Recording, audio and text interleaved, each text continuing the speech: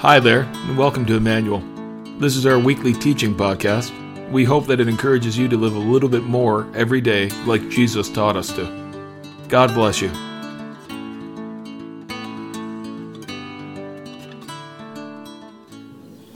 Matthew 12, verse 22.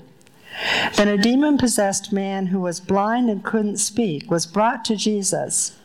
Jesus healed the man so that he could both speak and see. The crowd was amazed, and they asked, could it be that Jesus is the son of David, the Messiah? But when the Pharisees heard about the miracle, they said, no wonder he can cast out demons. He gets his power from Satan, the prince of demons. Jesus knew their thoughts, and he replied, any kingdom divided by civil war is doomed. A town or family splintered by feuding will fall apart. And if Satan is casting out Satan, he is divided and fighting against himself. His own kingdom will not survive. And if I am empowered by Satan, what about your own exorcists? They cast out demons too, so they will condemn you for what you have said. But if I am casting out demons by the Spirit of God, then the kingdom of God has arrived among you. For who is powerful enough to enter the house of a strong man like Satan and plunder his goods? Only someone even stronger, someone who could tie him up and then plunder his house. Anyone who is not with me opposes me, and anyone who is not working with me is actually working against me. So I tell you, every sin and blasphemy can be forgiven, except blasphemy against the Holy Spirit, which will never be forgiven. Anyone who speaks against the Son of Man can be forgiven, but anyone who speaks against the Holy Spirit will never be forgiven, either in this world or in the world to come. A tree is identified by its fruit. If a tree is good, its fruit will be good. If a tree is bad, its fruit will be bad. You brood of snakes, how could evil men like you speak what is good and right? For whatever is in your heart determines what you say. A good person produces good things from the treasury of a good heart, and an evil person produces evil things from the treasury of an evil heart. And I tell you this, you must give an account on Judgment Day for every idle word you speak.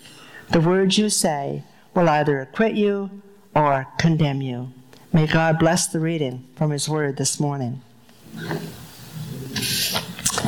I'm going to be focusing very much on the final verses of that passage this morning and really zero in on the last couple of verses. But I wanted to read the whole passage to just give some context to what Jesus is saying to us. Jesus has healed a man who was both blind and deaf, gave him his sight, gave him his hearing, and the people are amazed. And they're beginning to realize this is the Son of David. This is God's promised Messiah. But not so the Pharisees. They accused Jesus of getting his power from Satan. The Message translation reads, black magic, they're saying to themselves, some devil trick he's pulled from his sleeve. William Barclay says how these religious leaders, these are teachers of God's word, had just spoken the most terrible words. They had looked on the Son of God and called him an ally of the devil. So Jesus confronts them. A country divided by civil war is doomed, he says. A town or a family splintered by feuding will fall apart. We could do a whole sermon on that sentence. And Satan casting out Satan? Well, he says you have your own exorcists who are casting out demons, so they can condemn the words that you're saying. And then a powerful sentence. Anyone who is not with me opposes me. Anyone who is not working with me is actually working against me. Again, a complete sermon in that one sentence. With Jesus, there is no middle ground. There's no sitting on the fence. Are we with him or are we not? Two choices and only two. And then Jesus says that every sin and every blasphemy can be forgiven except a blasphemy against the Holy Spirit. That will not be forgiven. And sometimes we wonder what that means. That is a sin that is a deliberate refusal to acknowledge God's power in Christ. It's a constant rejecting when the Holy Spirit is trying to prompt us. And the Holy Spirit is the only force that can lead us to repentance and restoration to God. It's like a man who dies, not from the illness or disease, but by refusing to take the remedy that the doctor has told him will save his life. So it's simply a realistic statement that Jesus is saying. If we refuse to acknowledge the Holy Spirit, we cannot be forgiven. We cannot know a relationship with the Lord because we're denying the Holy Spirit who can do that work in our lives and make it possible.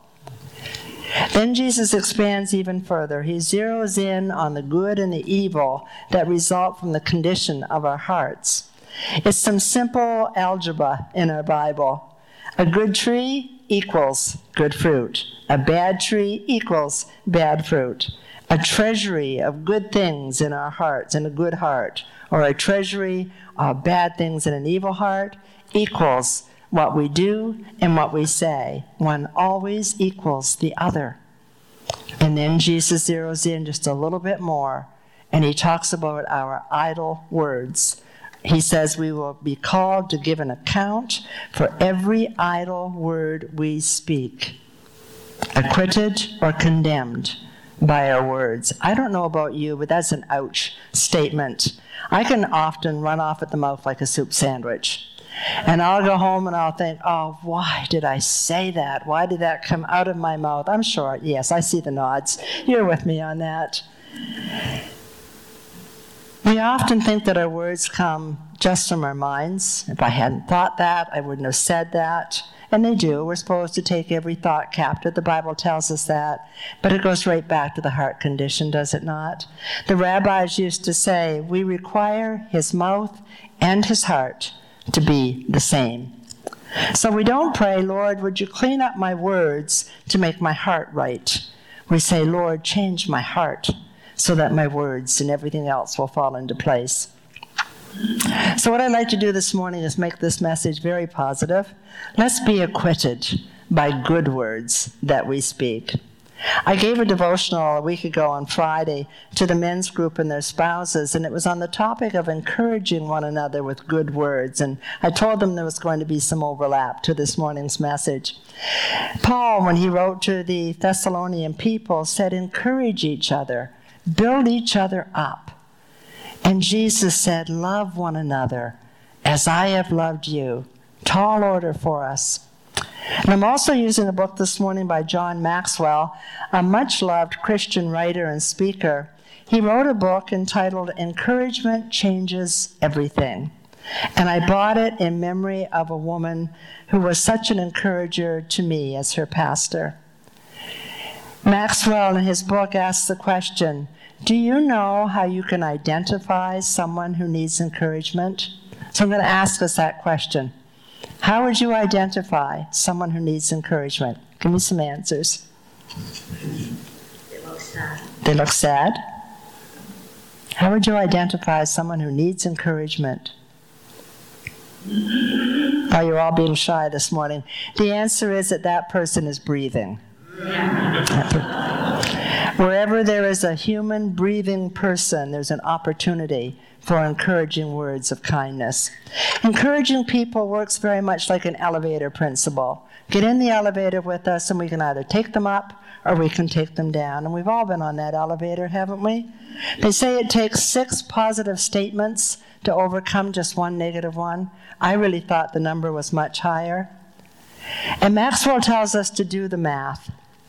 He says we can either add or we can subtract by encouragement or discouraging someone. And we can multiply. That's even more than the adding. When we mentor, when we help someone learn something, help them to learn and grow. Or we can be dividers, tearing them apart. As an example of being a divider, there was a company that made large equipment for moving earth, landscaping, excavating, and so on. And they had a scraper. and it was known as the Model G. And one day the salesman was asked what the G stood for, and thinking on his feet, he said, "Oh, the G stands for gossip, because like gossip, this machine moves a lot of dirt, and it moves it fast." Gossip divides people's lives. So add, subtract, multiply, divide. Who are you? Who am I when we do the math? Let me share with you a story of Sir Ernest Shackleton. Shackleton had the first land crossing of Antarctica. But his ship was called the Endurance, no less, got stuck in icy waters for months, and eventually that ship sank. And he and his crew of 27 were stranded 1,200 miles from civilization. Eventually, they got to a small island. They only had a few lifeboats and a few tents and limited provisions, and they got to this small island, and they waited while Shackleton and just a couple of his men took one of those lifeboats and went 800 miles over tumultuous seas to a whaling station. And all 27 men survived that ordeal of some 18 months. I'd like to use Shackleton's story this morning to simplify our transitional ministry. There are 8 transitional goals, and of course we're still going to do them. But if we were to think outside the box, even on the transitional ministry, and reduce those 8 down to 3, the 3 that kept hope alive for Shackleton's men, I wonder what you think of these 3. Number 1, Shackleton modeled optimism. He described optimism as moral courage, and his optimism was contagious. And number 2, I just love this one. He nurtured every person's sense of significance. He involved them by seeking their opinions and giving them tasks to make them feel part of the solution. And number 3, he encouraged them with humor, promoted a lighthearted atmosphere. By lightening the mood, he neutralized the fear. He enabled the team to focus and re-energize and prevail over daunting obstacles. One of the items he made sure he rescued before that ship sank was a banjo. He knew that his people, his men, needed music. I can be transparent with you. I need you to help me to lead like that, because leading like that with those 3 things doesn't really come naturally to my personality. But I also need all of us to be exactly the same, to be models of optimism, to nurture the significance of every person here, and to lighten the mood, neutralize fear with humor and a lighthearted atmosphere. Anybody with me in that this morning? Would you join me? I see some, hands are going right up. Thank you so much. Those are already on the wall of my study here at Emmanuel, those 3. Even his name, Shackleton. Jesus just removes the shackles and sets us free. He leads us, he helps us to focus and to re-energize and to prevail over daunting obstacles. Here again, Paul's words. Encourage one another, build each other up. Here again, Jesus saying to us, love one another as much as I love you. But here again is caution, the idle words that we might speak. And of course, we cannot do any of this without the help of the Holy Spirit. And I believe we have to get intentional. As I said, none of this comes naturally to me, doesn't come naturally to a lot of us. So some how-tos. Well, first of all, to encourage, I believe we first need to be encouraged. And sometimes we get nervous seeking encouragement from others because we want to be humble. In my era when I was growing up, at least in our family, we were very careful not to give children too much praise. They might become proud. Even as adults, I remember one Mother's Day, I wasn't able to get home. I phoned my mother, and she went on and on and on about a gift that my sister had given her for Mother's Day. So then I phoned my sister, and my sister said, oh, Mom went on and on and on about the gift that you gave to her. So we had to compare notes. Our mother didn't want us to get too proud. And yes, we have the love, and we have the mercy, and we have the grace of our Lord Jesus Christ who lived and died and rose again for us. But we need to keep developing that relationship with our Lord every day. And we need to develop relationships with one another in our church, in our community, where we live, where we study, where we work. So it's not selfish to start with ourselves, to seek out some encouragement. It's like being on the airplane where they say, put that mask on first in the event of an emergency, and then you're able to help someone else. We need to look for fans in the stands who will support us and cheer us on. We tell our teenagers to be careful of the company that they keep. So we need to keep people very intentionally around us who are Christians, positive people. Doesn't mean we don't go to many, many others, but keep going back to positive people who will encourage us and build us up. I think it's a bit old now, but there was an initiative in the schools a while back where they taught the children about having buckets and to find ways to get good words to fill their buckets and then to fill the buckets of the others. There's a beautiful verse in Philippians. Paul wrote it, Philippians 1, verse 6. God who began the good work within you will continue his good work until the day that it is finished when Christ returns. And for those of us who know that, we love that verse. It's our encouragement from God. He's at work in us. He won't give up on us. He will continue his work in us for the rest of our lives. But God isn't just doing that for you and for me. He's doing that for every person we rub shoulders with. Every person on every board and committee we sit on. Every person who is here on a Sunday morning beside us in a church service, every person in a Bible study or a program with us, and every person who has a different opinion from us, every person who has a different preference from us, every person who might be working out of a personal agenda. God is working a plan in their lives as well. We say God loves everybody. But hear this list that describes how sometimes we get very choosy about who everybody might be, who we should help, who we should encourage. This list gives some responses to a person who has fallen into a pit and cannot get out. And you're allowed to laugh, even here in church this morning as I read this list. First, you have the subjective person, the person with the big heart, comes along, sees the person in the pit, and says, "Oh, I feel for you down there." But then you have the objective person coming along and says, well, it's logical that eventually somebody would fall down into that pit. A Pharisee says only bad people fall into pits. The mathematician calculates how the individual fell into the pit. The news reporter wants an exclusive person on an exclusive story on the person down there in the pit. The fundamentalist says, you deserve your pit. The charismatic says, just confess that you're not in the pit. And the realist comes along and says, that's a pit. A geologist tells him to appreciate the rock strata in the pit. The Revenue Canada workers ask if he is paying taxes on this pit.